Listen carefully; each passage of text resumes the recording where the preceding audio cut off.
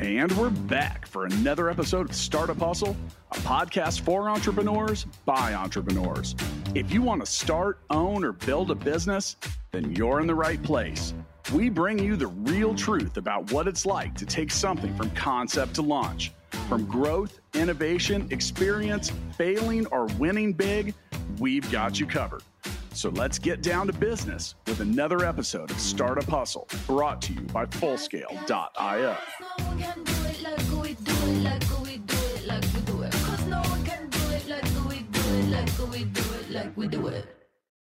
What's up, hustlers? Welcome back. This is Andrew Morgans, your host for today's episode of Startup Hustle, founder of Marknology, covering all things Amazon, e-commerce. We're going to talk Walmart today.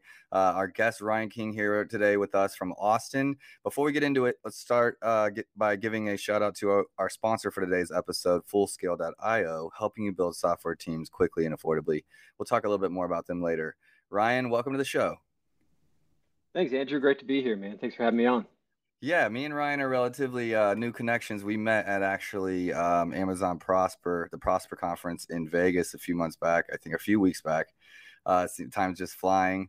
Let's talk about what you do. But before we get into that, let's start just kind of how you got into e-commerce, how you got into, even being a founder. I know your startup's relatively new, and I think it's going to be fun to talk about. It's a new space. But have you always been an entrepreneur since a kid? Let's go back as far as you want. Yeah, man. Well, way back, I don't know if I would have said that years ago.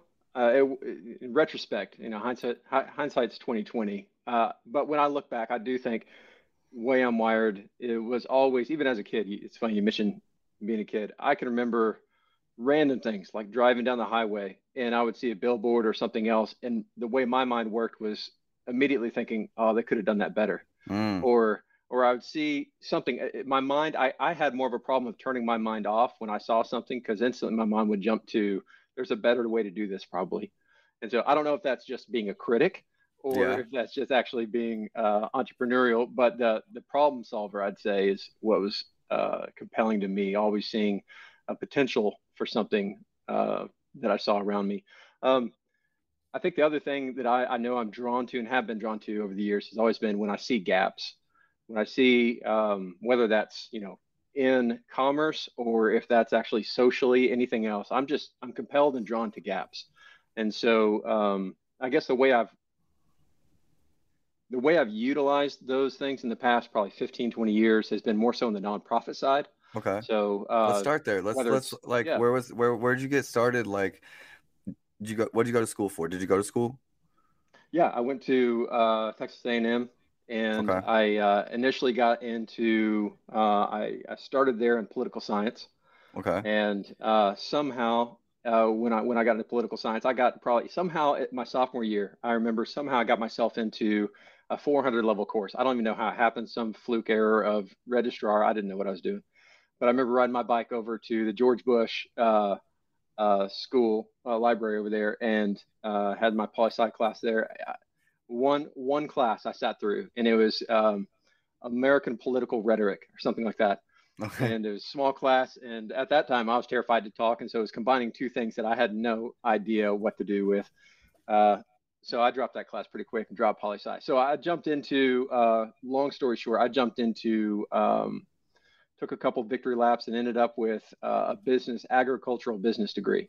Okay. So random, but great classes. You don't come from a family of farmers or anything like that? Was it just, you're like, I want a business degree, but I want to be specific. So I'm going to choose something, that I think is more of a niche, or how did that happen? No, nothing as sly as that. It was the best opportunity to complete what I was doing at the time. I think I was really trying to figure out, why am I getting a degree and what am I studying? And so I had spent more time, I was more compelled by, engaging in different things socially, and I don't mean just like socially meaning partying or anything like that. More so it was engaging locally, finding opportunities to serve or do different things, and that was kind of more life-giving at the time than real clear focus of what I was going to do ahead. What I knew I didn't want to do was I'd grown up in so I didn't grow up on a ranch. I grew up in Plano, Texas. So I'm a Texas boy, but I didn't ride a horse maybe more than 5 times my entire life, so I'm the anti stereotype.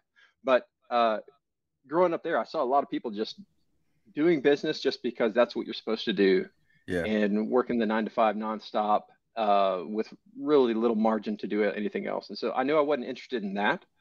Um, but there were compelling elements of business at the time for me, or just learning the skills.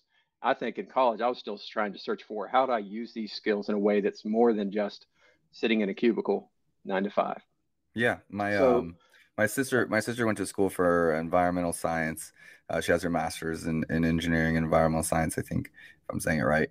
And you know, we grew up in Africa, so always missionary kids, always had a passion for giving back. You know, definitely through our by proxy through our parents at first, and then you know, it's in you, you know, mhm, and it's you grow up with it. And for her, you know, it's just always this passion to get back to Africa, help people with clean water. She was working with immigrants in Tampa, Florida, and different things like that. And she now is like my COO here at Marknology. So we work hand in hand. She's helped me build what we have here. And, you know, it was conversations between us kind of when we were figuring this stuff out, because like you said, you knew what you didn't want to do. And that was kind of where we were. We knew what we didn't want to do, more so than we knew what we were going to do. And, you know, what I just said to her is like, we got to figure out what fills us up, you know, before we can just start giving back to others. You got to really know where we're going in order to yeah, even get focused on something like that. So we've made a promise to each other to get back into that, you know, at a future date. And for now, we're just helping others, even locally, and helping our own circle, our own tribe right now. But I can really relate to that. Mine almost hit me a little bit even after college, I guess, where I was just like, mm, man, I know what I don't like doing, and I kept bouncing jobs. mhm. So you're like volunteering a lot, you're in school. Mhm. Pick it up from there. Yeah. So, really from there, the way I ended up going up to Fort Worth, and I worked at a local church up there, primarily with students out of TCU. Okay. So it was kind of hit the sweet spot for me of here's other people that are looking for, figuring out what they're going to be doing in life. And a lot of my passion was around just working with people and helping them find that way. And as much as wasn't necessarily a blind leading the blind, but helping find clarity and figure out what does it look like you said, that idea of purpose. What are we doing this for, and why are we going and engaging? And then pretty quickly over the years, without going backwards again, but over the years, I had a lot of engagement cross-culturally in my life. You mentioned you guys grew up in Africa. I had various opportunities throughout time, in kind of the classical kind of short-term experiences where people go over maybe for a Mission week and trips. they're doing projects, yeah, stuff like that. And other cultures were always really compelling to me. And so I mentioned at the beginning, I feel drawn to gaps. One of the gaps I was seeing over time was, man, there are a lot of points of connection that just aren't being connected through whether it's understanding, or whether it's resource, or whether it's development, whatever it might be. That was really compelling for me. So that's why I jumped into. That's part of why I initially moved to Austin. I came and worked with another church here, in a space of really kind of international integration, trying to identify where are those places where, given what we have as resource in different ways, not just financially, but in competency, skills, other things, where can we both learn from other cultures, and in other places we're engaged, but where can we also walk alongside for development and those kind of things. So that's really what I focused on for the past 15 years, and I've loved it. It did scratch the entrepreneurial itch, because I mean, you throw everything into the pot at that point, because it doesn't stay within one domain. It's Right. not just a social issue or a personal issue. It's systemic. It's all these things, well. But doing all those, trying to figure out all those things, that was really life giving for me, and very purposeful. But along the It way, I almost makes realized, it almost makes, not to cut you off, but it almost makes yeah, everything else feel like less than, just mm, because you feel so alive in those moments when you're doing something that's like impacting a life. Or right, it's almost like adrenaline rush for some people, like, you know, like where you're just getting this like crazy high off life. You know, giving back, and like it's true, you know, like you give to others and it comes back, and you start realizing that principle, whether it's ties, whether it's just like value in the business world, whether it's like, you know, you give it purely, you give it truly, you see the impact they can have on a little kid or something like that, where you just see their eyes light up for the first time getting something like yeah, shoes or something yeah, so small. It changes like everything you do, at least for me back home. for a long time was just like, this feels almost like an alternate reality, and just like, why are we, we're upset about like you kiss my girlfriend or something, and you're just like, what does that matter? Like, like, I don't know. It's just in the grand scheme of things, it's like, we're like 18 years old or 20 years old, or like, there's people who don't have shoes, and so like, Right. I guess what I was just trying to say is like, when you've kind of tasted that, helping others thing, and you've like really done it, there's not a lot of other things that live up to that. Right. At least in my opinion. The problem is that I got tired of being poor, Right. so it's just like, this is catch-22, wanting to help people, but also take care of your own self and take care of your own people and things like that. It's this balancing thing that's just as difficult. Yeah. So you're working for a church in Texas, not in Right. Austin, right? It was in Austin. Yeah. Okay, that's what brought you to Austin. Okay. Mm-hmm. And you were working like with the, I'm going to call it missions, or was it just more like the cultural, like diversity stuff there in Austin? Yeah, it was with the missions department. Yeah. Okay. Missions can be a pretty loaded term depending Yeah. on who you're talking to, but yeah, that's the easiest way to categorize it. Okay. And so focusing on building partnerships, engaging in redemptive ways, socially and personally in different ways. Yeah, all around the world. So it was it has been and very life-giving. But when we did it, there was like the internet just came out. Like, so I moved back in 2001, at the end of 2001. So just times have changed so much, and even like the last 20 years, So I still refer to things kind of in old school ways when I'm referring to that life. But my parents, like specifically, if you had to choose, they were French missionaries, and they taught English with Christian curriculum. So that was kind of the core of what they did, was like set up education there around English, because it's the language of the world, and giving that to Africans at that time was the difference in being able to get jobs or not, which is the main need there, was to be able to be employed. Right. And so knowing English was like extremely valuable. Things changed. There wasn't even social media back then. Now there's social media and all these other things, and some bad stigmas even around some of that. But I do believe it was like more pure, back in the day. They didn't have to worry about loaded terms, so to speak, or things like that. You know. So yeah, absolutely. So you were there, and I obviously know what you're doing now. We're going to get into that, but like, how did you go from working in that space to, I guess, working in almost more of a private sector of business that's around tech and e-commerce? Yeah, well, one of the big ones was, over the years, I saw one of the big needs that kept coming up was in engaging around the world. A lot of it's a lot of the similar basic needs. What does it look like to whether it's education or basic sustenance or other things, but it's also empowerment in what does it look like vocationally to build something that's sustaining in a culture or society, and doing different things like that. And so that was something that was always compelling for me, and partly out of that vein, but also partly out of personal interest, just saying, it's time. I think I want to scratch the itch entrepreneurially in a vocational sense. So I back in goodness, I forget, 4 or 5 years ago, talking with a friend of mine, he said, "Hey, we were both talking about Amazon Space back then. It was still." Wasn't everybody doing it, but it was plenty of people doing it, starting to gain traction. A couple of courses were out and whatnot. So we decided, let's give this a look. And so he and I partnered together.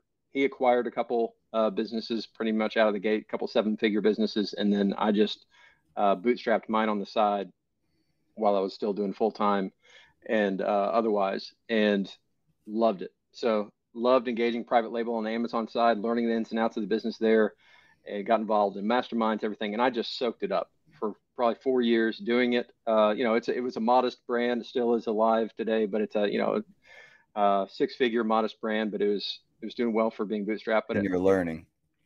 Oh, tons. And I went through the gauntlet. I ran the gauntlet, had, everything from trademark issues, competitors pulling different things, just to all that stuff. And so, but I loved it. It didn't, none of that really got me fully down. It was, man, got blindsided by this. Solving, right? That was fun. Yeah. Let's figure it out. And so loved doing that. And as I did that, I realized there's maybe an intersection here between both continuing to do this more and maybe the freedoms it gives for family and those things as I explore that ourselves, but also I saw e-commerce emerging. There was a trend of e-commerce going kind of globalized. I realized I was already working in private label with people around the world, servicing that. And so I saw it as a platform of, this is a great way to engage, and maybe there's things to learn here that can help empower people around the world that are already doing this. Are there models that could scale, that could be another way of mutual cooperation or development around the world in what we're doing? And so that was also really compelling to me. Yeah, I'm actually plugged into a couple organizations, and maybe I should plug you into them as well. In India, in different places where we've I guess helped train their staff essentially to understand to do what we do. You know, they can do it at a cheaper rate than we do, but it's employing people that have never had careers before. And so working with missionaries out there, that similar to my dad, giving them English skills to be able to find work. We're not shoving religion down anyone's mouths. You know, it's just simply doing the work that we should do as people. And so, yeah, there's a team in India. I'll have to connect you with after this, but it's very similar in a very similar way. They kind of became like a Marknology 2.0 out there, giving out some, not necessarily like VAs, but like around writing and SEO. And, you know, they speak great English out there. So had them doing a lot of our research and things like that. Awesome. Well, yeah, the connection, that'd be great. So, yeah, so we did that, and we jumped in, and the Walmart opportunity, we can jump to that whenever you like. But as we explored it, and I was doing that over the past 4 or 5 years, the opportunity we saw was kind of Walmart's kind of this blue ocean, especially after COVID accelerated everything. We saw this is probably the time to move, and there's something here. So that kind of was the last bridge into where we are today. Okay, so when did you get officially like launched and like offer this as a service? We started testing it out. It's still relatively new, but everything on the Walmart side, for a large part, is relatively new. January was when we launched with our initial brands that we approached, and so we approached retail brands as well as e-commerce brands, and to test is this the right time? Are we too early in the cycle, or are we at the right moment? So. No, I love that, and I don't think we've mentioned your company's name, Blue Rise. Do you just go by Blue Rise? Okay. Didn't know if there was marketing on the end of there, right? And which I love that, because you're talking about the blue ocean a second ago as well, and just talking about, you know, we just came from Prosper. I'm here at ASGTG here in New York. I'm actually calling from my hotel room here, doing the podcast. Another Amazon conference, like Walmart is on, you know, everyone's mind. They bought Jet.com, which quickly, you know, they had Jet.com had onboarded thousands and thousands of vendors and sellers. I was part of that push to get brands there. I'd talked to Jet.com people similar to yourself that were like pushing brands on Jet, and then their catalog just broke. They were going too fast, you know, and it malfunctioned. The catalog just couldn't handle it. And so I think Jet stopped doing what they were doing for a while. Walmart then acquired that and really brought up their sophistication like pretty fast. I think that's what's been kind of part of it, as well as the pandemic, but that's been part of what's like set Walmart up as such a big player. Yeah, absolutely. They those two, a lot of factors, you know, they may, in some ways they may move slow, but they're pretty intentional and savvy. And so it's, interacting with them, it's been fascinating to see how much they're really pouring in, doubling down, tripling down. I just read they were investing $14 billion this next year in developing for logistics to support marketplace as well as other fulfillment channels. Those things. So they're not playing around. They're working hard to try and capture more market share. I think they grew in COVID. They grew from about 3.8% of e-commerce sales to about 4.6 or higher, 4.8, close to 5%. You know, Amazon's still, you know, 47%, but they slipped to something like 38% over that same amount of time. So they distant second place in some ways, but they're still the largest retailer, and they're going to continue heading in that direction. Well, I still like, this might be a little like egotistical, but I'll say it because I like to keep things real on here. But in my mind, Amazon has benefited, as much as they've done great stuff internally. Amazon has benefited from Amazon sellers and marketing agencies like Marknology and all of the above that have come in and optimized their catalog and launched brands and taken that off of Amazon. Like Amazon's not doing that for all these brands. Amazon's not making these brands successful. It's Amazon sellers learning it themselves, or brands hiring agencies, or manufacturers hiring agencies that are pushing the pace. So, you know, there was so many limitations in Amazon over the last year because of, like, you know, inventory limits or essentials only or different things like that, that some of the other marketplaces were grabbing that. And so I think that, as you know, that's why I told you, I think in Prosper, standing there on the conference floor or the event floor, you're like, you know, what do you think about, you know, an agency around Walmart? And I was just like, I think it's amazing. I think it's, you know, I know there's going to be, it's going to be uphill. It's going to be, you know, I was too early when I was doing what I was doing, and that was kind of difficult at first, but like before the market catches up. But there's a benefit to being ahead of the market as well in some ways. Yeah. And, you know, as more and more agencies start focusing on Walmart, I think it's not going down. So I think it's going to continue to grab market share. And, something Tim Jordan said at the Prosper conference when he was talking on all things Walmart was just pointing out the fact that I think they have 10,000 basically fulfillment centers in the US when you consider how many brick and mortar Walmart locations there are in every small town in America that are essentially set up to be fulfillment centers. And Walmart's or Amazon's around like 200, if I have that right. So you can do the math pretty easily there, and understand that if Walmart gets their act together logistically and systematically, you know, digitally, if I can use that, it's going to be crazy what can actually happen, because it really is the logistics arm of Amazon, as powerful as it is, that slows it down. So I'm extremely focused on it, extremely passionate about it, and been looking forward to this podcast for a while, just kind of hearing. Let's talk about you know, Walmart versus Amazon. Like right now when you're launching, let's say you're approaching an Amazon brand and you're saying, hey, let us launch you on Walmart. They're not on Walmart. Let's say they have a website, you know, and they're just like looking for other channels. When they're saying, well, what can I expect on Walmart? Let's start with an easy one there. I'll give you an easy one. What can I expect? I'm an Amazon seller. I'm doing $1 million. I'm coming to Walmart. My first year. What should I expect? I'd say the broadest level I'd say is, you know, the general range that brands are seeing if they've been selling on Amazon and not yet on Walmart is you could anywhere from a range of maybe the lowest point, maybe 4% of volume or revenue, up to 12, or that's kind of the classic range. I'd say 10 is a pretty safe bet for most products in most categories, but some are seeing beyond that. Some are seeing up to 20, 30% over time if they're investing in it. It's the second thing I'd say is it's still an early adopter stage, so it's not a get rich quick scheme here for people that are just trying to find the next Amazon right now. It's Amazon of 2014. And it's usually the way, and I've heard that echoed from people internal at Walmart or people elsewhere. I heard actually Tim say it, I think, at the Prosper show as well.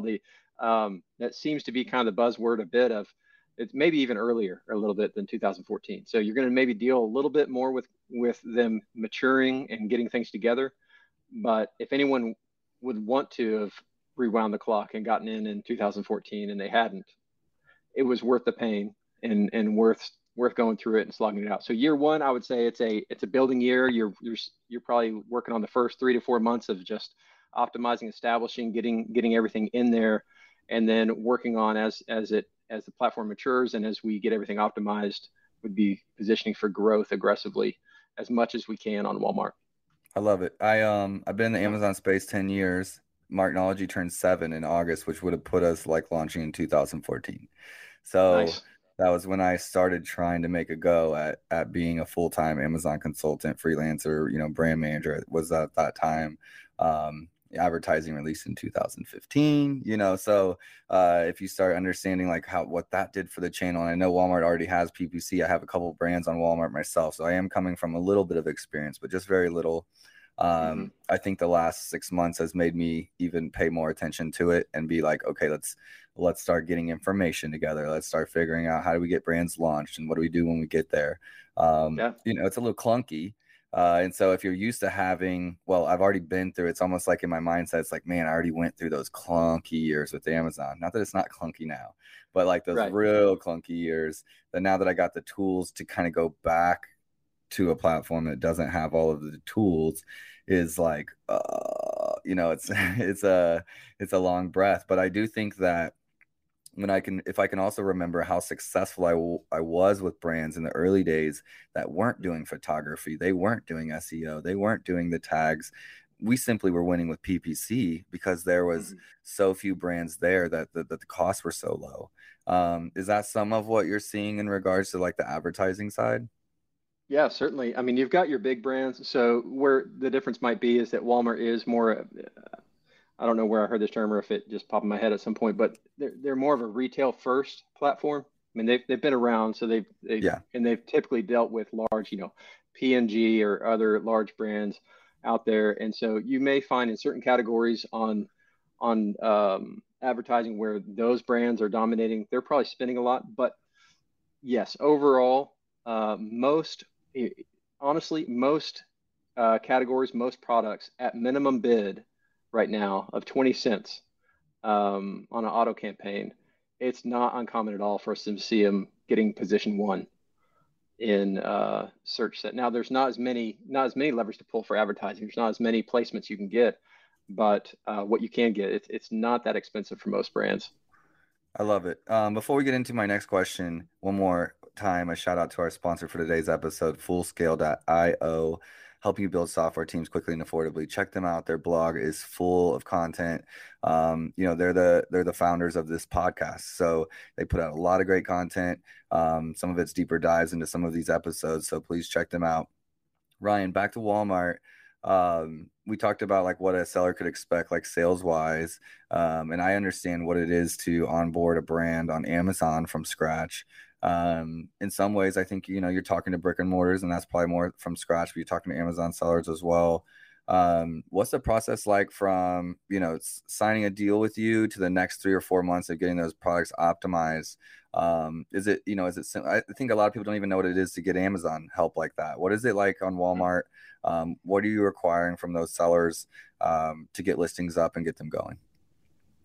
So, the initial phase is all about optimizing for the algorithms, and we do blend in there optimizing for conversion as well. But it's your basic blocking and tackling. We need great images. If we're going to work with you to optimize the content we need, is going to be sharp images, because it is a visual platform, just like Amazon, and converting there through the image stack. We're going to need ideally original copy.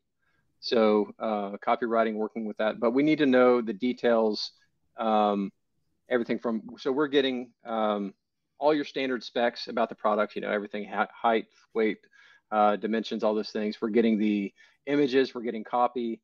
The way that for Amazon sellers, they often need to see that it's different for a couple of reasons. It's not just that the algorithm ranks it differently or evaluates copy in a different way, but actually the length requirements and different things like that vary from Walmart to Amazon. So people that are just expecting, I'm just going to give you the copy I've got on Amazon and get it started, it's going to be a longer process to optimize that, because we need to optimize it actually for a different platform altogether. Walmart prioritizes copy and those things that it will help with ranking SEO on Google. They're okay. Very much they want to rank well on Google, so that's one of the reasons why they're looking at that as a strategy on their listings as well. And so we work with initial phase of, we're going to get the basic content, the images, the image stack, and we'll advise them on that of what types of images to use. Usually, it's the classic product hero on white, maybe front, back, depending on category. But then we emphasize, we want to know, ideally, what is the audience that they're trying to reach with her. We want to know it to the extent that they understand it. Who is their ideal client? Because what we're after is talking about features and benefits. And we want to know those features and benefits that are compelling to the audience. It doesn't just inform the keywords and the description copy. That informs the image stack. And what we see as an opportunity for a lot of those sellers, we want to see, they should be thinking of the image stack as a storyboard. Yeah.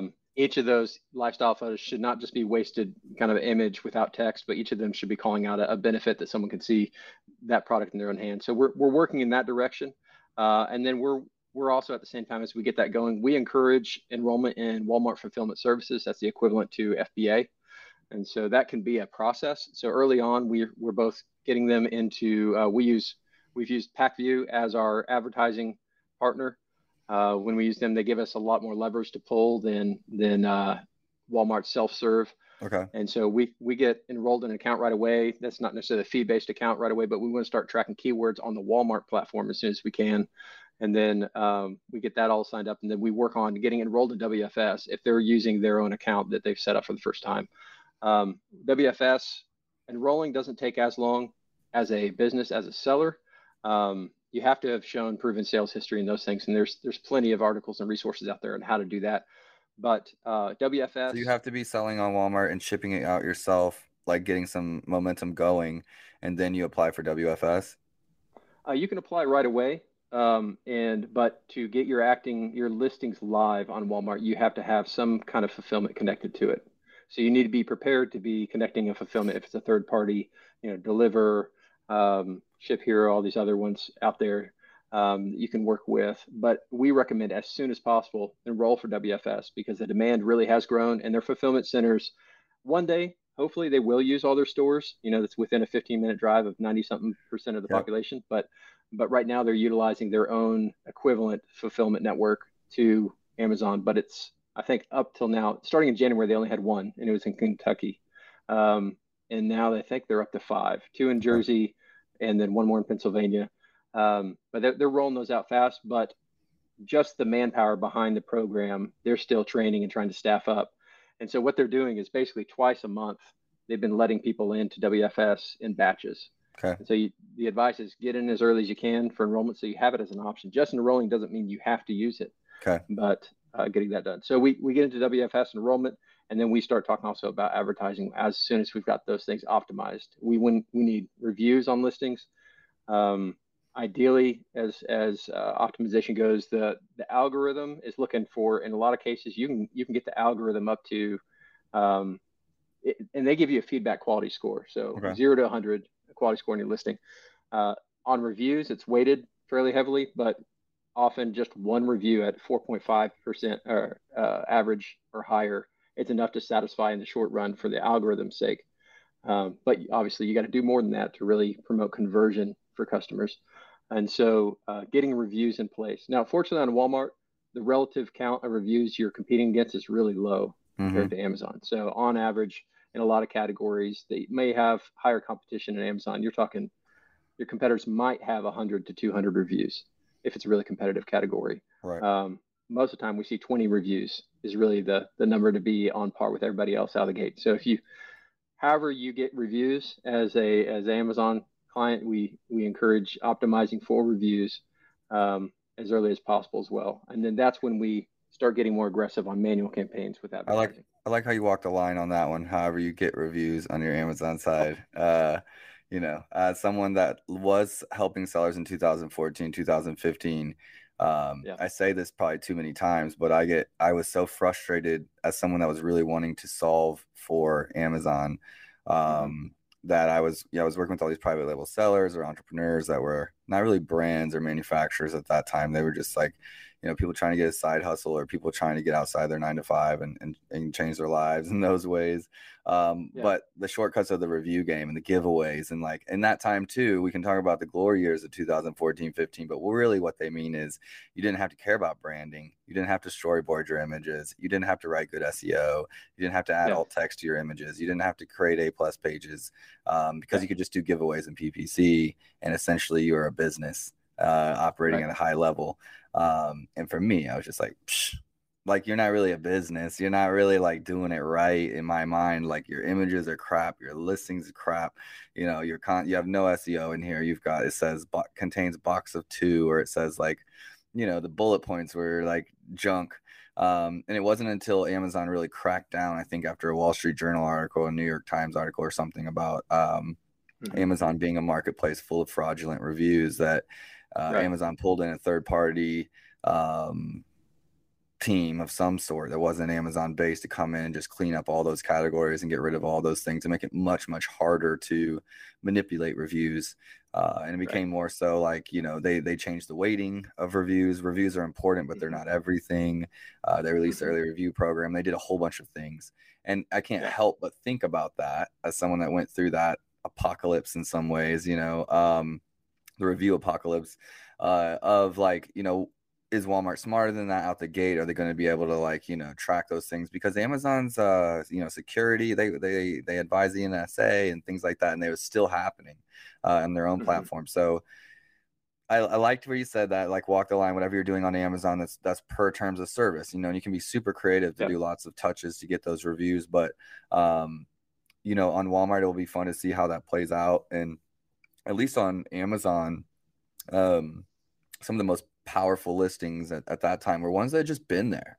And so like, even if Walmart's not, it might be 3 years before it's a powerhouse or something like that, but simply being on there now, the ranking and reviews and things you'll get over the next 3 years, if I can use that analogy, will just be extremely, extremely valuable. Yeah, and that's what we're saying is, there is the short term of, it's great to have extra stream of revenue. People might be looking for that, but just because they want it on top of everything else and diversify, but they're looking maybe to de-risk their business as their brand has been growing on Amazon, or if they're looking to exit with all the cash that's coming in through aggregators and everybody else looking to exit, it definitely helps the multiple if you're diversified as streams of revenue. So we get that in the short term, and that's good. But this is also a longer play. And there's, if you can establish a foothold before it gets hyper competitive and continue to build that moat out over time, that's really, I think, those are the clients we see that understand the most and seeing the long-term play here of saying, this may not be my top earner for a long time, and that's okay. We're going to establish our presence, and if it makes 10%, great. And but we see the long-term value of it gaining market share over time. So yeah, absolutely. And yeah, there's going to be people that are trying all the different hacks, all the different ways of doing it. And there's ways, I think there's completely white hat ways to be doing things with reviews as well. There's one group we've worked with that has combined secret shoppers with review generation, and they work directly with Walmart, a group called Field Agent, and we've loved them. We recently worked with them, and they developed a product that actually leverages secret shoppers to buy and give, and it's a crowdsourced app. And so you can now go on their website as a templated ask and walk people through the process of purchasing that product and leaving a verified review. So those kind of things are great ways to do it, where you don't have to do a lot of behind the curtain stuff, a lot of black hat stuff to try and get reviews. And the demand is not so high for reviews on there that people have to resort to those kind of tactics. I'd say Walmart, to answer your question, is smart, and they will. Now it's a matter probably of timing and capacity, but they will catch up, and they'll probably retroactively penalize. I wouldn't be surprised for those that are trying to do things under the radar, so to speak. So yeah, there's a lot of opportunity, and there's a lot of ways, other ways for ranking. It doesn't take as much to rank, again, through legitimate ways of emphasizing add to carts or conversions, all those things. And you can see a lot of bang for your buck compared to Amazon. Now, how much volume, that's what everybody's still testing. That's relative to product and category. And it depends on how good you are. Let's be honest. It depends on how good your product is. It depends on how good your team is. It depends on how good your partners are. Do you have, like, a lot of sellers might be out there. They're not doing the work like I'm doing at ASGTG, trying to, talk to 100 people to find maybe 3 great partners that do a variety of things to make my agency grow, or to come back and offer this to my brands as a value add, and that research that goes into creating those relationships. And like this relationship here, just being honest and using it as an example of, like, okay, I got sellers that want to be on Walmart, and that's not our specialty. As someone that believes that we're one of the best when it comes to Amazon, I'm more comfortable being like, that's not our arena. That's not what we know. Like, we sell on Chewy.com. Right now, Chewy.com is like, it's a plug and play, get your listings up. And it's more like the 1P relationship of Amazon in the past. So there's all these different channels, but I would, for a lot of businesses, picking one channel, investing 3 months, let's say, and getting set up and growing by potentially 10% is a huge win. I know in e-commerce, we can be used to these big numbers, but once you've got to 1 million or 1.5 million, it can be quite the hurdle to really take it to the next level. And, I'm excited that some of these other channels are worth our time. If I can be honest, like for the longest time, the only thing I was passionate about for expansion was getting into some of the international Amazon markets. So Amazon Canada, Amazon Brazil, Amazon Australia, like where else can we go? Because eBay or Etsy or some of the other players just weren't good fits for the brands or products we were working with. And so some of these other ones, Walmart is one that's not like category agnostic, like a Chewy or Petco or some of those, So what do I do with all the other brands? Where do we go? Is it Wayfair? Is it Home Depot? Is it Lowe's? Is it and so Walmart being just very similar and competitive to Amazon in that way of just having a breadth of categories. People are very familiar with the brand. So it's a great opportunity for a lot of my brands. And seeing it as such and just being like, man, what can we make of this? And okay, so I have one question I want to get. I'm basically using this as just a learning session for myself. I hope some other people are getting some value here, but you talked about Walmart fulfillment services, and we talked about CPC being low, like low bids and being able to get traffic and things like that. On the Walmart fulfillment services and the fees side, how does that match up with Amazon as regarding expectations? And is it pretty even? Is it higher? Is it lower? What are we looking at there? You're looking at, they've basically modeled the pricing really similar. And so you're looking at from commissions on sales on Walmart. One of the main differences, you're not paying a monthly fee as a seller on Walmart. You're just paying a flat commission per sale.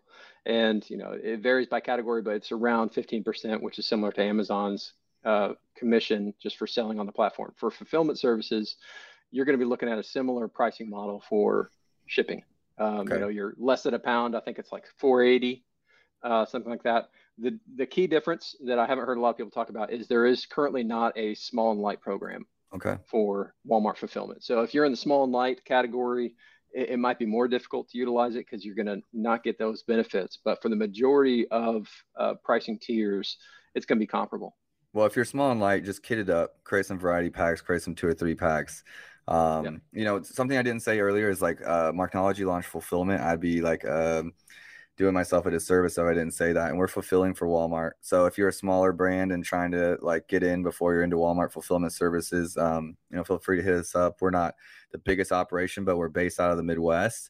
So we're based in Kansas City, which is a great spot to be centrally as far as shipping rates.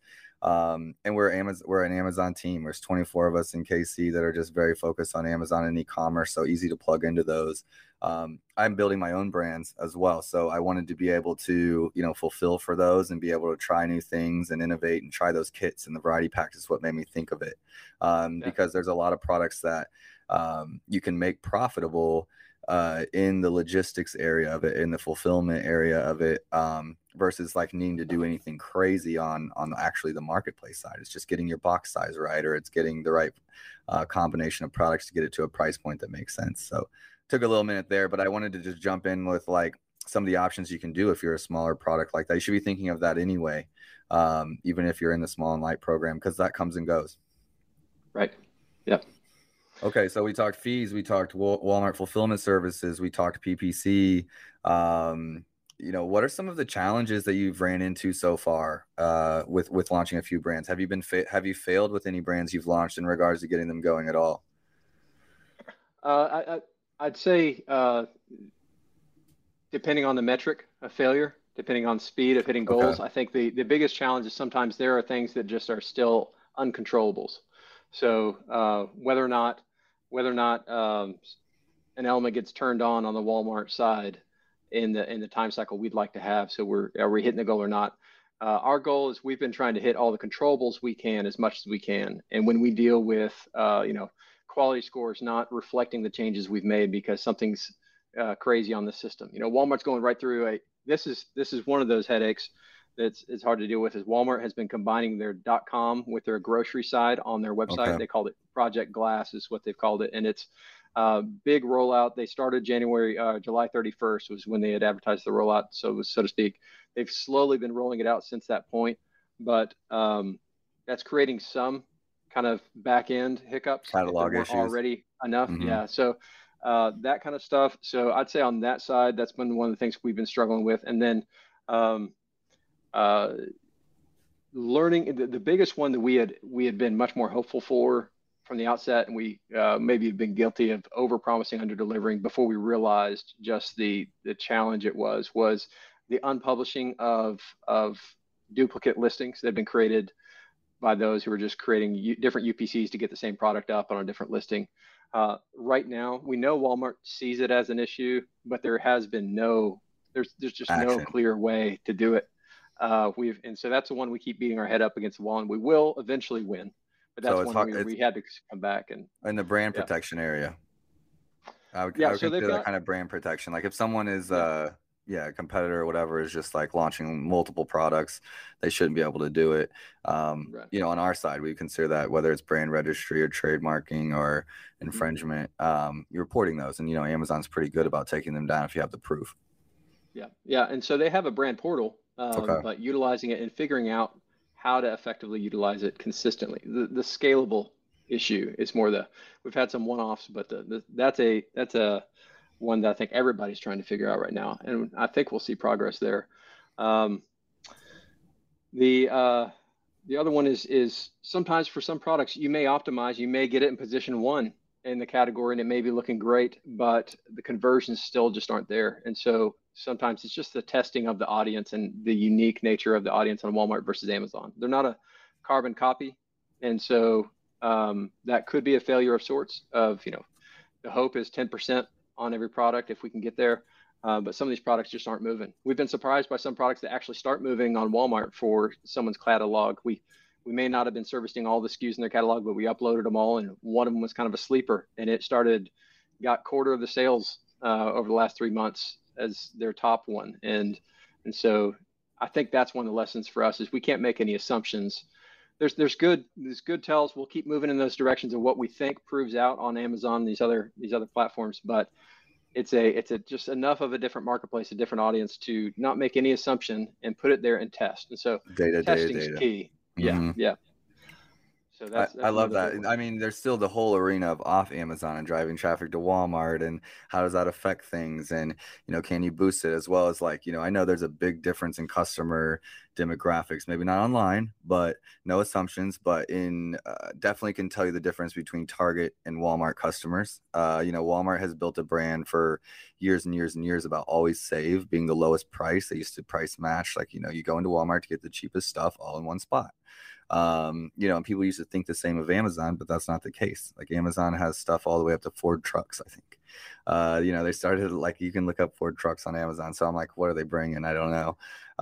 But there's a difference there. So that's something we don't know. There's a lot of, variables. And I think one thing you really said that matters definitely on the Amazon side. If someone's saying, well, why did you win with this brand? Why did you not win with this brand? It usually comes down to the people that hired us didn't trust us enough to let us do what we felt we needed to do or try or test, because it's a problem-solving platform, or they bailed, or changed directions before we had enough time to work through some of those things, because you have to be patient. The brands or projects that we've worked on where time wasn't an issue, or there wasn't expectations of being done this month, and we went 2 or 3 months longer, or it took a little bit longer to get success, we still always found success. It just wasn't necessarily in the same timeline. So if you have just a long game mindset of just this is a channel we're going on, no matter what, we're going to make it work, we're going to just take time, we're going to be there, we're going to ride it out 3 years, 4 years, 5 years, whatever that looks like for you, then I think that these platforms can be way more successful. It just takes time to figure them out, and there isn't always someone ahead of us that's done it. So we're, sure, we're getting higher, we're giving you the best chance of success, as I'm even speaking for myself. It doesn't mean that we've seen every scenario and every situation. It's just impossible. So patience or expectations around timelines being a really huge thing, I think, too. Yeah, absolutely. And so that's a good point. That's been one of the things I think we came out with. There's a lot of, obviously we're in the space, just like you're in with Amazon as well. We have a lot of enthusiasm because we have we see a lot of promise, a lot of opportunity. And so that's maybe one of the areas that I've had to learn to temper a little bit more after the first 3 months was, okay, how do I set expectations for that longer play in some ways? And just as an owner and founder, there's also a sense of you're trying to figure out where your limit and your ceiling is at the moment while you're trying to deliver value. Because that's really what we're after. That's what you're after is we want to, like you said, we'll take pride in saying we're the best. We want to be the best. We want to deliver the most value. And we have to test ourselves against the marketplace and the platform to really see. And as we're pushing that limit, identifying where we can and then backing off and saying, okay, this is how to appropriately set the expectation of what we can accomplish in the first 3 months versus what we want to accomplish in 6 months or a year. I think that refined us a bit, even in the first, January through March, Q1, we realized, okay, we maybe, as much as I want to try and undersell, over deliver, we may have still oversold a little bit. And fortunately, each of our brands, our clients we've walked with have been understanding, because they understand it's early adopter phase in a marketplace, and we're all learning. But so I think in any of those mistakes, it's worth making them, because that's what it's going to take to prove out a new platform and prove out a new space. So we're going to break some eggs along the way. We know it. And but we want to make up for it. We want to return with the omelet afterwards and tell them it was worth it. So no, I love it. And you guys are so early in regards to, like, as someone in the space 10 years, I'll tell a brand just getting started. And I don't just say that over and over and over to say, I'm just like, I've seen so much change. I am patient now, right? Because I've been here, I've seen some stuff work and a lot of stuff not work, and tried to dial it in on what worked. And, a big thing for brands is going through that first Christmas, right? So going through that first Christmas on a platform, getting all that data, all that sales rank, all that learning, all that experience, all that traffic. And year after year that you're on the platform, if that brand sticks around, you see growth continually after each big Q4. Or maybe they're a barbecue brand and it's July, but usually, for the most part, let's be honest, almost every single product it does well in Q4. So, we don't have those learnings yet that we're talking about here, and just the opportunities to test all the things you don't know, I think is really exciting. And what I always loved about the Amazon platform, and I can see some of the similarities in Walmart, is that when I looked at all the other platforms, there wasn't a lot of proactive things I could do to test or learn more. With eBay, let's say, for example, I could turn on marketing or turn off marketing. I could turn on a coupon code or turn off a coupon code. I could maybe try to do some black hat and put some like keywords in my item specifics, but that's not really where they went. That wasn't really, so it's like optimizing a title. It was creating duplicate listings because we wanted paid page coverage, and the rules didn't say you couldn't do that. So you did that. And, it was these kinds of things, but those are like, I don't know. Those aren't very exciting, proactive things to do. And Amazon's complete opposite, from off Amazon traffic to PPC to changing your keywords, to changing out your photos, to A/B testing, to, trying to create the sale. Oh, they got lightning deals. Oh, they got best day deals. That, they're constantly trying to test and innovate. And I can see that coming with Walmart. And, for me, that's just an exciting thing. And I think seeing another platform that's going to have the ability to utilize some of those tools is going to be awesome. I could talk to you about this all day. Ryan, this has been extremely informative, and thank you for sharing all of your knowledge so far. Where can people reach you? Where can people get you? I know we got bluerise.com, rise with a Y. LinkedIn, what's your preferred method of contact? Really, either's great. We have a connect page on bluerise.com. They can reach out to us there. They can email at connect@bluerise.com if they want to email us. There's LinkedIn is great as well. I'm responsive there if I get messages.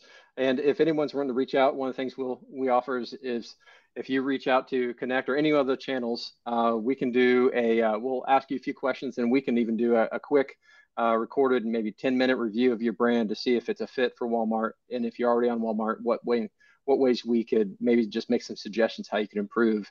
We're happy to do that. And then if you want to talk further about other services, we'd be more than happy to help. I'm going to keep you busy. I'm just going to hit connect@rise.com, and I'm going to send you all 50 and say, hey, I want 10 minutes on each. Tell me what you think. No, I'm excited. We may cap that a little bit, but we're happy to help. I'm just teasing. But I will be reaching out. It's something that we're definitely trying to learn and make great partnerships with. And I have some brands, at least I'm blessed to have in my portfolio of brands a few that are always willing to kind of champion that exploratory mission into new areas, and are patient, and they're the ones I wanted to work with because they're patient and they know we're learning, and they're like, just learn with me. Right. So those are some of the ones we're always pioneering with, and you got to get some of those in your back pocket, if they're not your own brands. So definitely be reaching out, and you guys heard where to connect with him. This has been super exciting, and I can't wait to continue to watch Blue Rise and just watch Walmart in general. I am in Austin. We were talking about this before the show. I'm in Austin for ACL, so we're gonna have to, maybe if we can find some time to get a coffee or lunch or something, that'd be great, and we can just kind of chat how things are going. Yeah, man. Thank you for having me on, Andrew, and look forward to talking again in the future, man. Of course. Hustlers, thanks again for tuning in, and shout out to our sponsor, Fullscale.io, making these things happen. And they're making you make it easier to get software developers. If you guys need anything for development, anything for tech development, Fullscale.io is the place to go. Great spot to start to get your first developer. Just get information around what it looks like to build out a software or supplement your current software team. Love their support. We wouldn't be here without them. And we'll see you next time. Bye, everybody. Startup Hustles brought to you by Fullscale.io, helping you build a software team quickly and affordably. Make sure you reach down and hit that subscribe button, then come find us on Instagram. See you next time.